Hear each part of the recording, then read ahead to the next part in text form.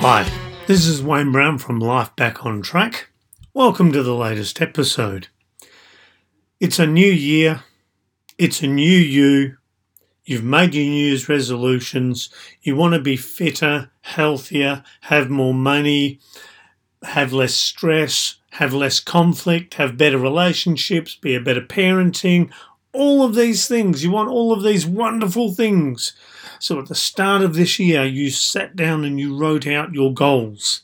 And you probably followed something like SMART goals. Now, SMART goals aren't necessarily intelligent. It's what's called an acronym. The acronym refers to the guide that you use to create the goals.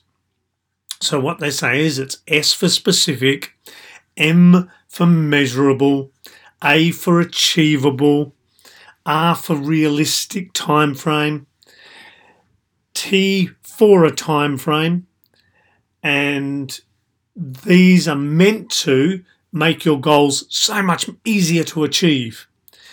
So if that's the case, why do so few people manage to make it?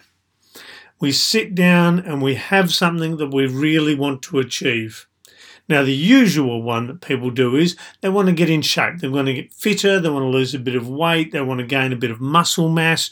They want to have more energy. They want to feel better about themselves. So they sit down with good intentions of achieving this. So they write down, I want to lose, say, 10 kilo, and I'm going to lose it by this date, and this is how I'm going to do it. So you've made sure it's realistic, you've made sure that it's achievable, you've made sure that there's a time frame, you've made sure you've done everything right, and you've followed the SMART goals. Somehow it just doesn't happen. And then you start beating yourself up, you start berating yourself and telling yourself that you're hopeless and terrible, and all the while you know you still want the goal, but you feel terrible that you didn't achieve it. Why is it that these things don't work? Why is it that so many people do vision boards and they write down their goals and they read The Secret and they do all of these things trying to achieve these goals? And you would think that writing it down and focusing on it would do it. Sadly, it doesn't. And the reason why so many New Year's resolutions and so many goals struggle is because they're only dealing with the upper portion of the brain, in as much as it's the conscious brain. So we're dealing with a very small portion of the way we think, ignoring all of the things in the unconscious that make it difficult, and the things that are in our heart, because they're the things that really matter.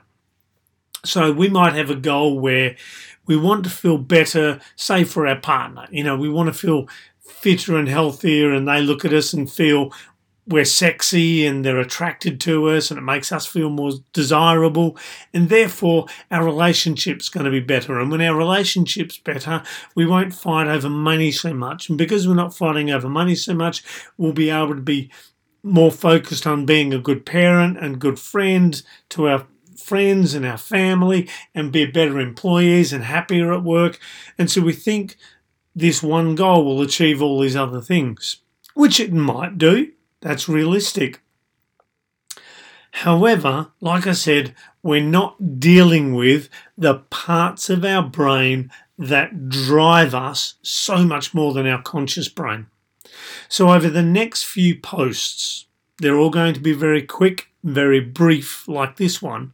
I'm going to be talking about aspects of goal setting that will make a bigger difference to your goals. Now, it doesn't guarantee that you'll achieve your goals, because we are dealing with humans, and humans, we still have the choice to not achieve. Now, you might go, what do you mean you have the right to not achieve? Here's something I saw once which shocked me, saddened me, confused me, and disappointed me all at once. There is no one on this planet now that believes that smoking is safe. We all know that smoking causes cancer or various forms of cancer. It causes all sorts of problems. And depending on where you are in the world, smoking can be a very expensive habit. I know it certainly is in Australia. So if so many people know that it's bad for them, why do so many people still smoke? And not just that, why is it you get some people that go into hospital because they have to have surgery on a part of their body because of the effects of smoking, and they end up with a tracheotomy, which is where they put a hole in their throat. So it assists with their breathing. They can use that to speak through using a little voice box and all of these different things.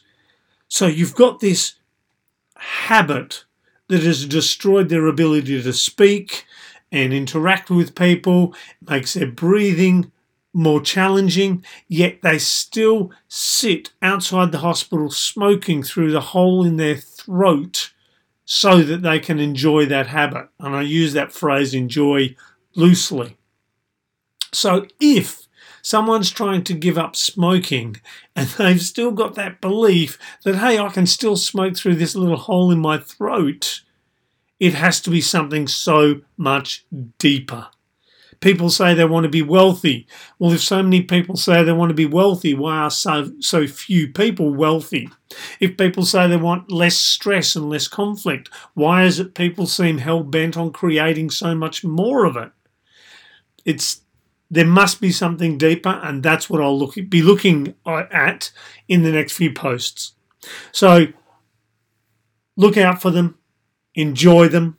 Feel free to send in any questions you might have about them as we go along.